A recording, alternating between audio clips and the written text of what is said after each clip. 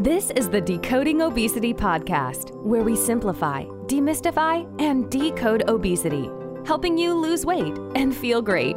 So gear up for a fascinating journey through this ever-evolving field, and let's see what we find. And please remember that the thoughts and opinions on this podcast do not constitute medical advice. Don't forget to visit our website, www.decodingobesity.com, for show notes and more info. And now, here's your host of the Decoding Obesity podcast, Dr. Avishkar Sabharwal.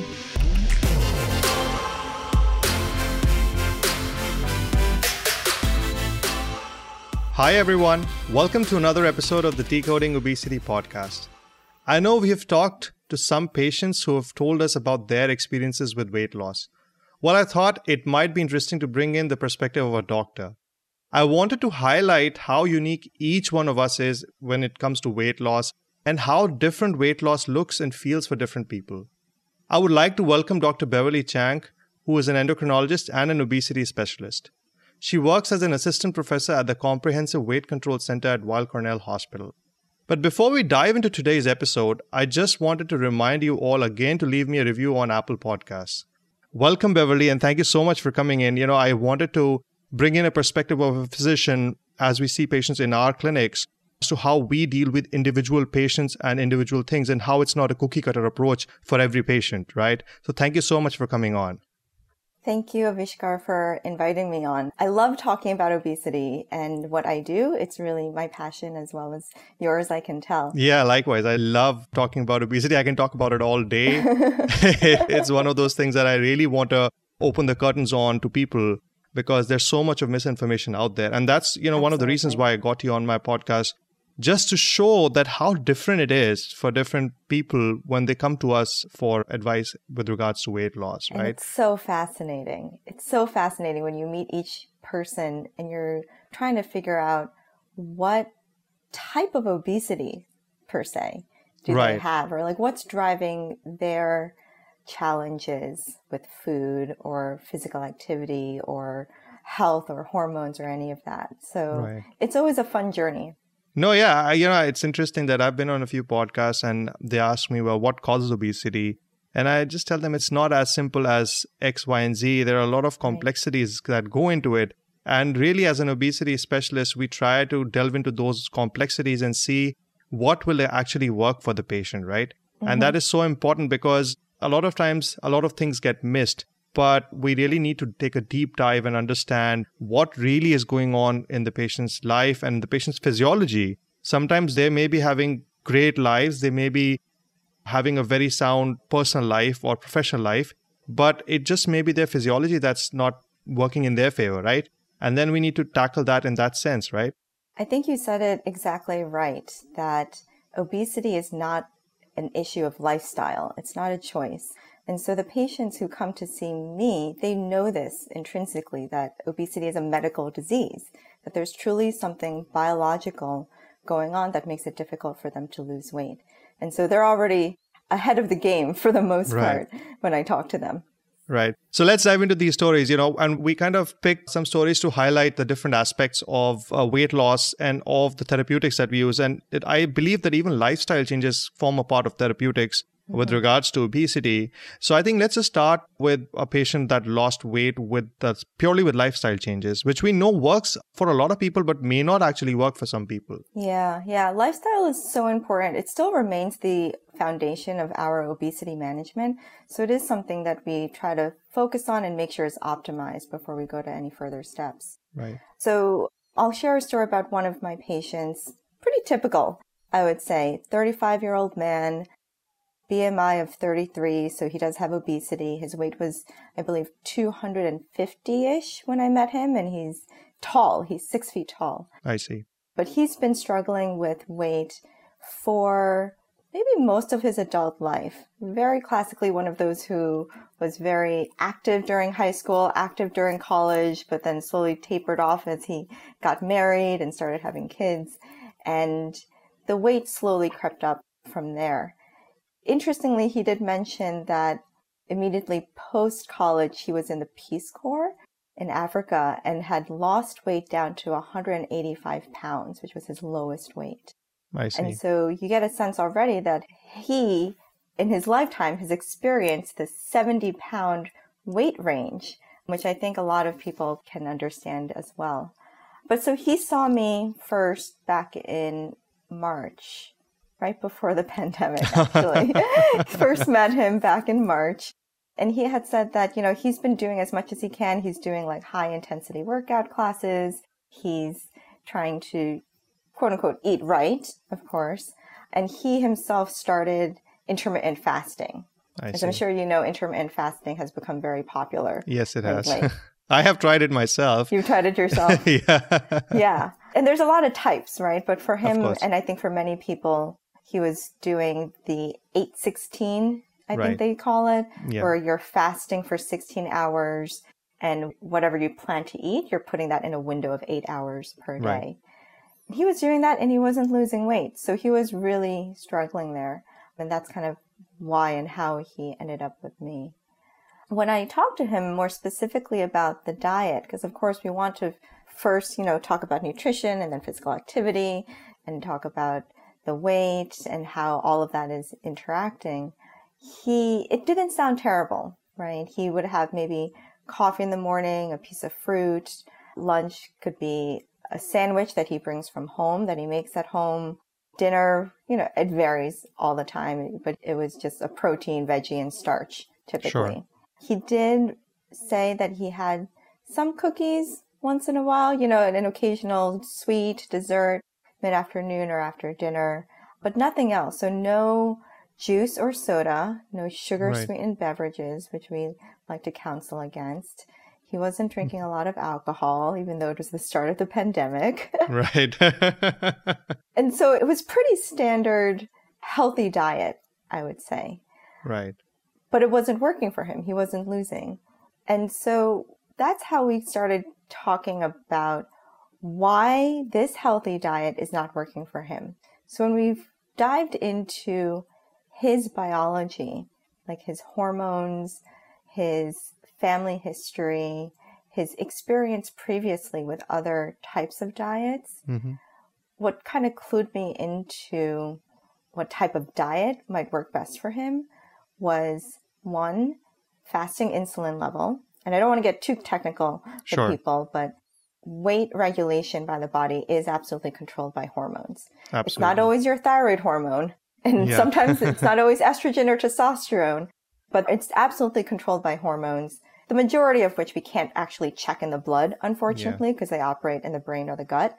But for him, we did find that his insulin level was just sitting high for no reason, fasting. And he also had told me that his father had diabetes in the past. Oh, I see. So what I eventually recommended to him was a lower carbohydrate diet. Right. We don't talk about low carb per se. We're not necessarily talking Atkins or keto or anything too drastic. We don't give specific calorie counts or macronutrient targets. Sure. We talk about just adjusting his diet and seeing if we can cut down carbohydrates from maybe one meal a day. Right. So for breakfast, maybe instead of a piece of fruit, he'll have like a hard-boiled egg, or maybe like a protein bar if he's really on the run. Maybe for lunch or dinner, he'll skip the carbohydrate side dish or whatever it is he has with that. And, some of the things that he initially reported to me on the first visit, like needing large portion sizes, for example, to feel full, that resolved actually after we switched him to a lower carbohydrate diet.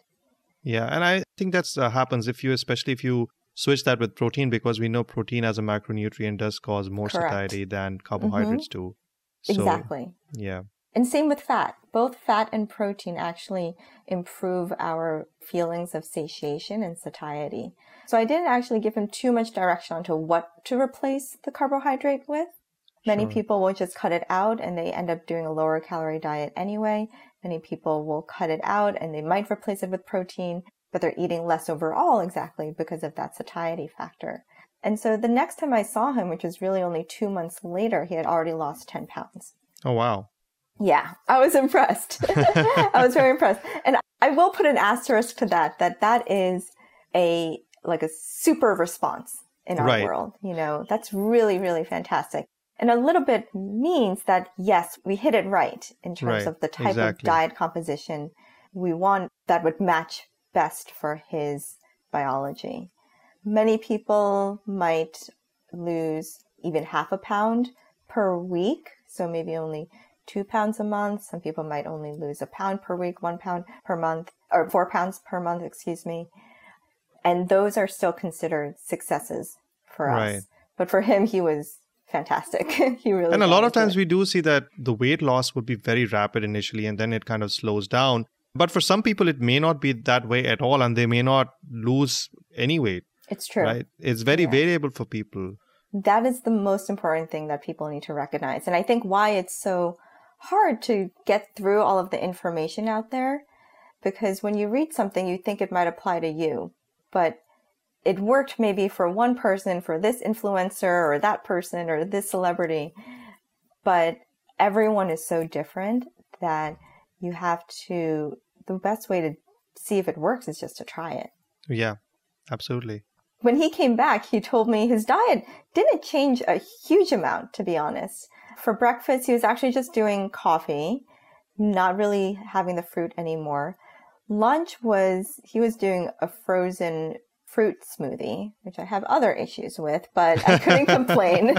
I mean, if he's losing weight, yeah. I mean, he was losing weight, and I can't complain about fruit, to be honest, but we can talk about that another point. Well, I have my issues with smoothies and juices, so I'm on the same page. Yeah. Let me just say that I would prefer people eat their calories rather than drink them. That's my general idea. But he made a lot of great changes, and dinner was still like a protein, vegetable, and starch, but he wasn't really craving sweets anymore, actually. His portion sizes were smaller. He was feeling more satisfied. And this was, by the way, not changing his physical activity regimen at all.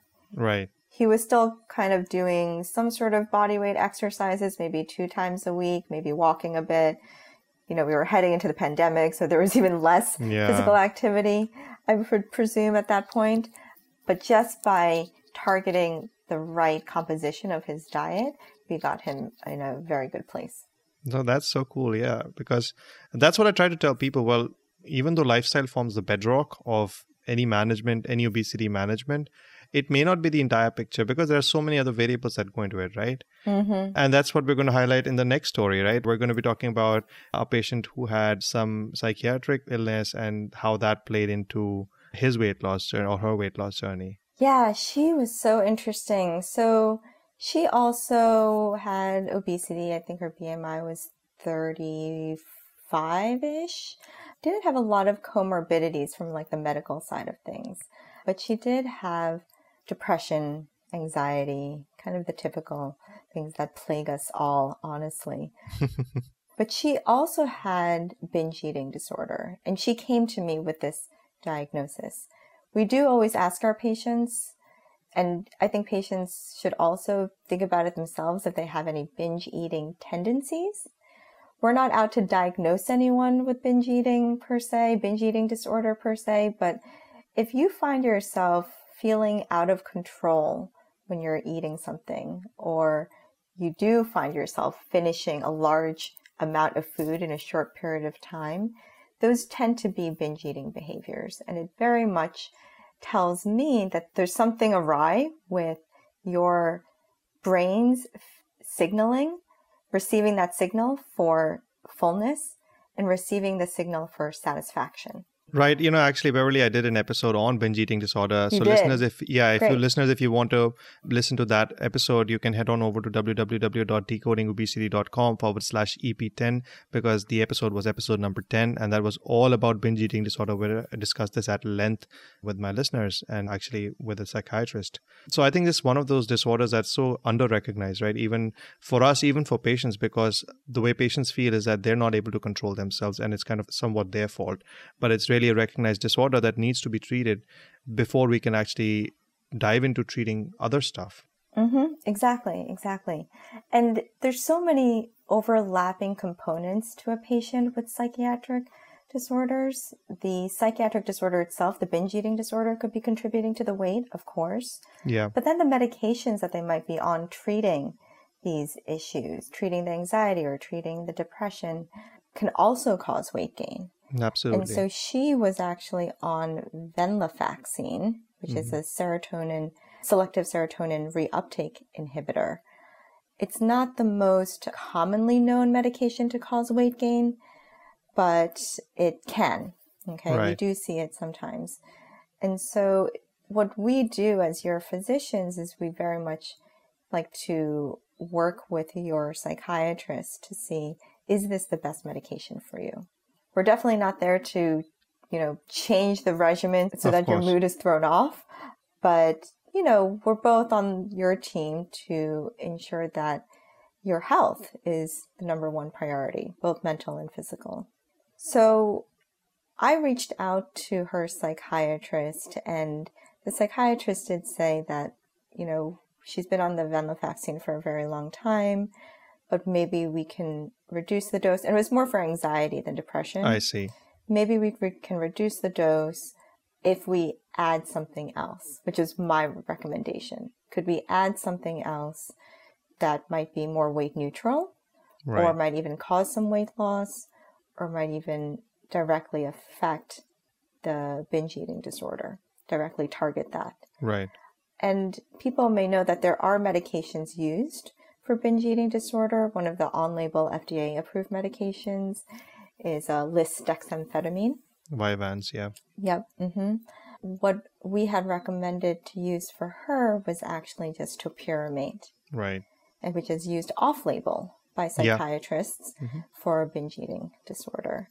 And we know that topiramate works for weight loss as well. And topiramate works for weight loss as well, on its own, separate from binge eating disorder. That's correct. Yeah. So we use it off-label for weight loss, topiramate, but it is an FDA-approved weight loss medication known as Qsymia, which is phentermine plus topiramate. Yeah. So when she started on topiramate, and we just put her on 25 going up to 50 milligrams, Yeah. she came back just 2 months later telling me that her binging was 90% gone. Yeah.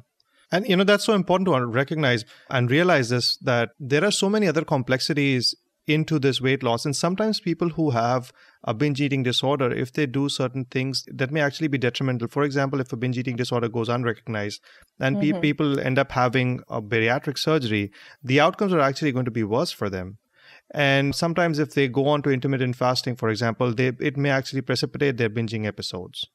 Yes, there's a lot of concerns of how we work best with the psychiatric population so as to not trigger anything with the management recommendations we have. Yeah, and so it's so important to recognize it at the outset. And that's what I try to highlight to people also, that, look, there's not one size that fits all, and there are going to be so many different things. So here, just by switching the medications around, she found such great benefits. So what happened actually after that? So she lost 11 pounds. And that was just by switching the medications, right? There was nothing else that happened around there. I didn't even give her much dietary counseling, because for her, it was more of the amount, not the composition, right? Like the first patient we talked about, it was more of the composition, not necessarily the amount of food, maybe a little bit, because I think he did say he had larger portion sizes. But for herself, actually, in her brain, she just wanted to be satisfied with less food. Right. And it worked. Yeah, that's so impressive. She had said that it felt like a switch was being turned off, and she could hear her own non-food related thoughts. Wow. Prior to that, she was just, while she's eating a meal, she's thinking of the next meal. Or in between talking to people or doing work, she's thinking about what to snack on while she's going to do a project. So giving her something like this just kind of unclouded her brain, and she felt amazing. Wow. Yeah, that's so fascinating. Yeah. And then we talk about these weight loss medications. You had mentioned Qsymia, which is also FDA approved for weight loss. And I think a lot of times people have these apprehensions about medications, and they don't want to be on a quote unquote diet pill. So let's talk about a patient who actually... that. I don't want people to be on diet pills either. Okay. But we do recognize that obesity is a disease. Okay. Just like high blood pressure is a disease, high cholesterol is a disease, cancer is a disease. And to an extent, maybe, yes, lifestyle changes can affect that disease, right? You can exercise more, you can not smoke cigarettes, you can maybe reduce the salt in your diet. But for some people, again, their biology is such that they will still have that disease even if they're doing all of the right things, so to speak. And it's the same with obesity. So one of my patients, similar to patient number 1, she had already come to me on a lower carbohydrate diet, I see. which she came upon herself just by trial and error. She's older. Now she's 60. No, 70. She's 70 now. Wow. Sorry, she acts like she's 60, but she's 70 years now. And, she's been around the diet block, so to speak, right? She was there when like Weight Watchers was popular. She was there when all the Jenny Craig and other commercial weight loss programs were popular, when everyone is on this low fat stint that was perpetuated by our USDA food pyramid, right? Yeah. And then she ended up on Atkins, which she found she lost a lot of weight but couldn't sustain. Right. Atkins is, I'm sure many people know, is a very low carbohydrate diet and higher protein, but it can be hard to sustain to keep that very low carb part of it. When I met her, she was sustaining some version of low carb, not as strict as Atkins, but she was like eating cottage cheese for breakfast. She was doing an open sandwich for lunch. Dinner was like salad and a protein. Her snacks were nuts, Wow. Very healthy, very low carb in general, and doing quite well. And she was like middle range of her lifetime weight. So she was maintaining a lower weight even without my help, but she was still in the obesity range. She still had a little bit of prediabetes, and she wanted to optimize things even further. So I'll put a caveat to this is we added an off-label medication for her. We added metformin. Okay. Metformin is a medication that is used to treat diabetes. This is what it is FDA approved for. Right. But it has been around for 50 plus years. Okay. And I'm sure some listeners will recognize it because it ends up in the media a little bit for all of the other possible benefits it can have. Right. The strongest evidence is actually preventing diabetes in people with prediabetes. Yeah. So just in the same way people might take aspirin to prevent a heart attack, there are people taking metformin off-label just to prevent diabetes. Again, I just want to make sure that I won't point out to our listeners that please do not start doing any of this on your own. It's true. That is not what we are trying to recommend. We always recommend see your physician before you do any of this, because these are all therapeutics. They can have potential detrimental effects as well. So whenever these medications are started, they're always started under physician supervision. So please see a physician before taking on anything of this sort. Absolutely. Absolutely. So when we started metformin for her, and it was a very low dose, she came back 5 months later down 18 pounds. Wow. And actually, Beverly, it's interesting that you point this out, because I think there's some data that has come out about metformin helping with weight loss as well.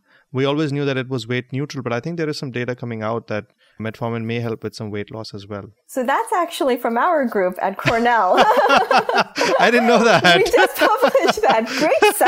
Great setup, Avishkar. So my mentor, Dr. Alpana Shukla, is head of our research division at the Comprehensive Weight Control Center.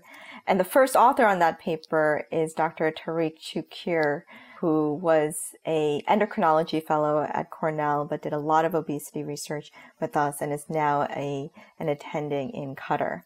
I see. But we went through our data, our clinic data. So real life practice, right? Our clinic data to see how much are people losing with metformin. We wanted to compare two groups, actually. We looked at people who had quote unquote insulin resistance or some glucose intolerance. So people who have like pre-diabetes or diabetes as one group. And we looked at another group who didn't have it at all. Okay. Because there were questions of like, well, should metformin only be used in people with pre-diabetes? Right. And we found that both groups lost an average of about 7%, maintained an average of 7% weight loss over 12 months. So it doesn't matter whether you have prediabetes or you don't. If you work with metformin, maybe we're doing a lower carbohydrate diet in addition to it. Maybe you're working with us at our clinic. You can aim for that 7% weight loss. And that's great because metformin has been around for a very long time. It's a great drug. And it's available. Yeah. It's available in the sense that it's cheap. It's international, I think. Everyone I speak to in terms of international patients, they'll come to me and they'll say some version of metformin in a different accent. I'll know exactly what they're talking about. Right. So anyway, what happened to that patient then? Let's see. So she continued to lose weight. She maintained about 20 pounds that she had lost over the first 5 months. Okay. And did you start her on anything other than the metformin? No. Oh, it was just metformin. It was just metformin. We use metformin a lot as an off-label anti-obesity medication. Right. She got down from 185 pounds to 154. And I just saw her maybe a couple weeks ago. So it's been over a year that she's been maintaining a 30-pound weight loss. Wow. So, this highlights the fact that even if people are on a healthy diet, sometimes that may not be enough to get you to where you need to be. And I don't say where you want to be, I say where you need to be, because you have to be in a metabolically healthy state, which may not necessarily be what you may have actually thought of in your mind as the ideal weight that you need to be at, right? That's really important. And it's also, people should also realize that weight in of itself does not define your health. Yeah. It is a component of your health. And yes, addressing the weight tends to address a lot of other potential health issues. But we, as your physicians, also realize that you can be very healthy at a higher weight, so to speak. Yeah. That's important to know too. Yeah. So, I think one more story would do justice to this podcast and to our listeners is about the surgery, right? A lot of times people think about surgeries, and I think there's mixed opinion about surgery. I know some people are scared of the knife and they do not want the surgery because they think that it's their fault or it's something that they need to fix within themselves, and surgery is not the answer. And there's the other group that thinks that, well, if I get the surgery done and it's a done and dusted deal and that's the end of it. I think people are split in the middle when it comes to surgery. So let's talk about surgery. And I think we have another story to share, right? About a patient who had the surgery. Again, so you have to recognize that obesity is a disease. And both patients and doctors need to recognize that. Okay. Yeah. Because it's a disease, there are some parts of it that's out of your control, right? There's like nature, nurture, environment, genetic, that type of thing. Yeah. There are parts of it that's out of your control. Medications, lifestyle can address some of those biological issues that's driving the obesity. Some people, luckily, we have another tool that can also be used to address those hormonal imbalances that's causing obesity. And that's exactly where we come to the topic of metabolic surgery. Right. Or bariatric surgery. There are different types out there. People have heard of like the lap band, the sleeve, where they make your stomach into like this tubular sleeve, and the bypass, the gastric bypass, which I think people are a little bit wary of because it's a little more complicated to understand in terms of what happens physically to you. But the sleeve and the gastric bypass are excellent surgeries that reset your sort of body weight set point, okay, and rebalance those hormonal issues that were causing the obesity in the first place. Now, I'll be honest that we don't know exactly how it works. Yeah. There's a lot of data out there. And the truth is that there's no just one singular mechanism. Right. Yes, you do tend to eat less after the surgery, and that contributes a lot to the weight loss. But there are other hormonal changes where you have a reduction in your hunger hormone, for example, like ghrelin. Ghrelin goes down drastically. Yeah. Your satiation hormones, GLP-1, is one of the hormones that your gut produces to help you feel full. That goes up. after these metabolic surgeries. So we recognize that there's more to just, again, the amount that you're eating. Yeah. And that's why these surgeries work. So one of my patients, she's 54 now, and she had surgery about 10 years ago. So she had surgery at age 54. And the reason she decided to do surgery was because she did have significant obesity that was already causing her diabetes, high blood pressure, and sleep apnea. Right. And so she did her homework, really, because we know now, too, that bariatric surgery is, I'd like to say, cure for diabetes. Okay. I think people are afraid to say that, but there's remission and there's cure. But there was actually a recent study that came out that looked at the durability of surgery over 10 years for keeping diabetes in remission, quote unquote. Yeah. And it was still better 10 years later than just medical therapy. So imagine if you're someone with diabetes and you have weight issues, and let's say you're on like 3 different medications for your diabetes, maybe you're also on insulin. You do this surgery, and literally the day after surgery, you are off all of those medications. Okay. That's many of my patients, Yeah. We know that there's data to support this. And yes. That's because of all the hormonal changes that take place after the surgery. Exactly. And then you're not taking 3 or 4 medications for the next 10 plus years. Okay. So she came to me 10 years later after her gastric bypass, diabetes still in remission, but her weight was creeping up. I see. Okay. So I think she started out at 330 pounds. She lost down about 100 pounds, which is very typical of bariatric surgery, losing about maybe 30% of your weight. So she lost down to the 200s. No, actually, she lost down further than that. I think she lost down to a little bit less than 200 and then came a little bit back up and stabilized around the low 200s for most of those 10 years. But when she saw me, she was at 280. So she was kind of creeping back up to her higher weights. Right. Still diabetes, still in remission. Right. So again, it's not just despite the weight calories. gain, despite the weight gain, the diabetes was still in remission. Because again, it's the hormonal changes that occur. Gastric bypass initiated for her. And so she was not eating a lot because of the gastric bypass. Some yogurt and nuts, fish, healthy-ish things, but there was the occasional, French fries, cookies, ice cream, just less of it than she would have normally done. The management of someone with post-surgical weight regain is not too different from someone who never had surgery, because we still look to medications to help address whatever the issue is that's still driving their weight gain. Yeah. And for her, it could have been that she was feeling a little bit hungrier. We did see that for her just in terms of grazing. Yeah. A lot of these patients end up in this food eating pattern because your stomach is so small that you're eating a small portion, you get full quickly, but then you get hungry quickly thereafter. Yeah. So you end up eating like these smaller meals, and she found herself kind of almost grazing all day and not really getting much of a satiation factor anymore. Some of these patients, there was a study that demonstrated that their metabolic rate had dropped after surgery.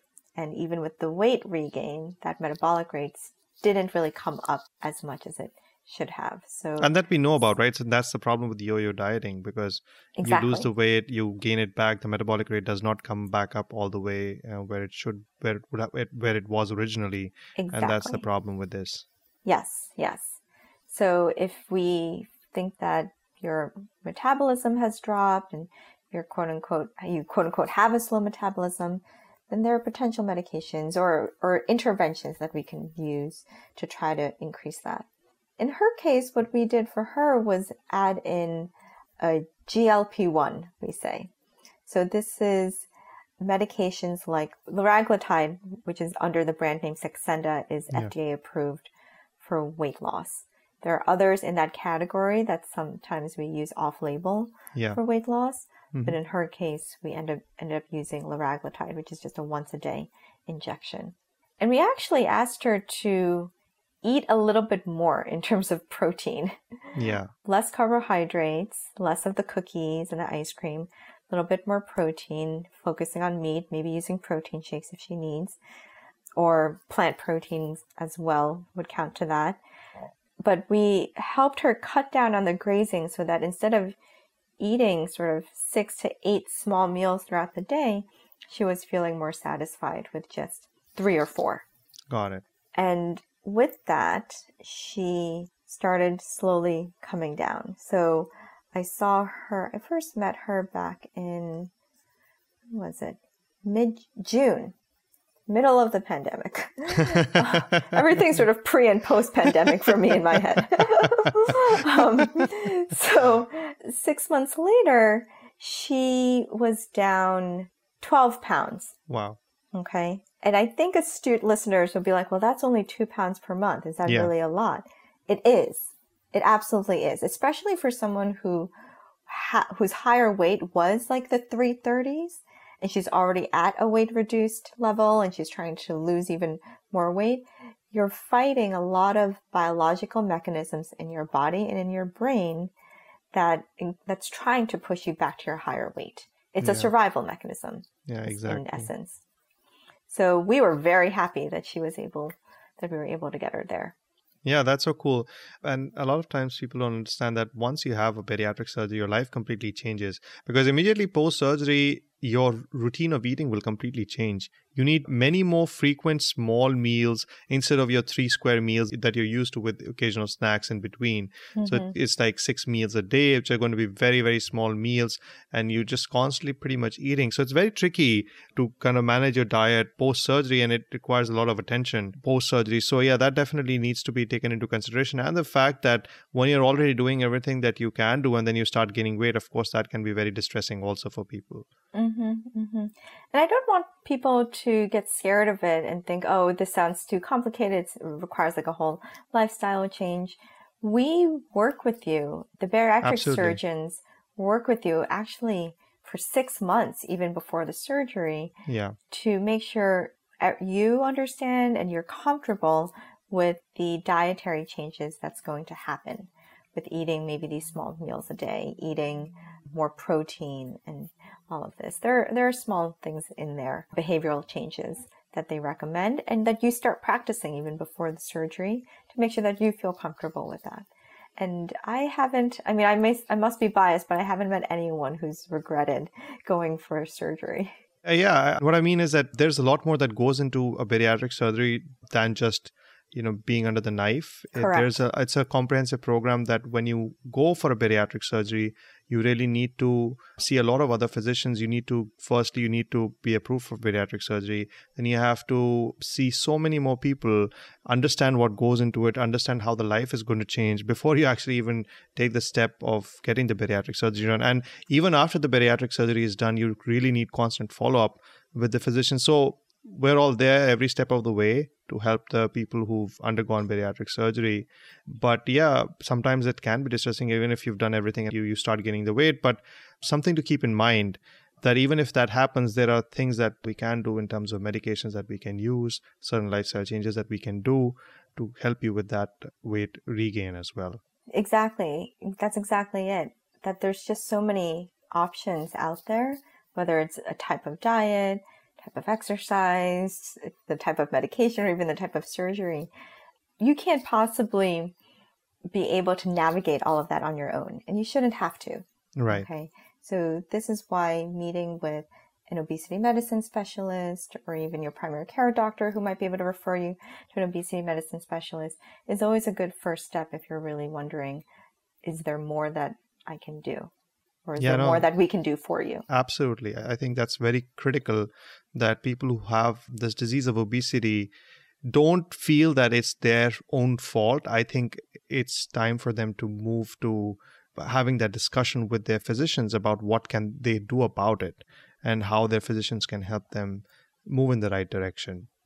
And this episode really highlights that. I think my listeners are going to appreciate all of the stories that you've shared, because it gives you such a wide spectrum of different choices that we have, and a wide spectrum of diseases that we see that can cause obesity, a wide spectrum of potential causes of obesity, and basically how different each individual is and how different each individual's story is going to be and journey is going to be.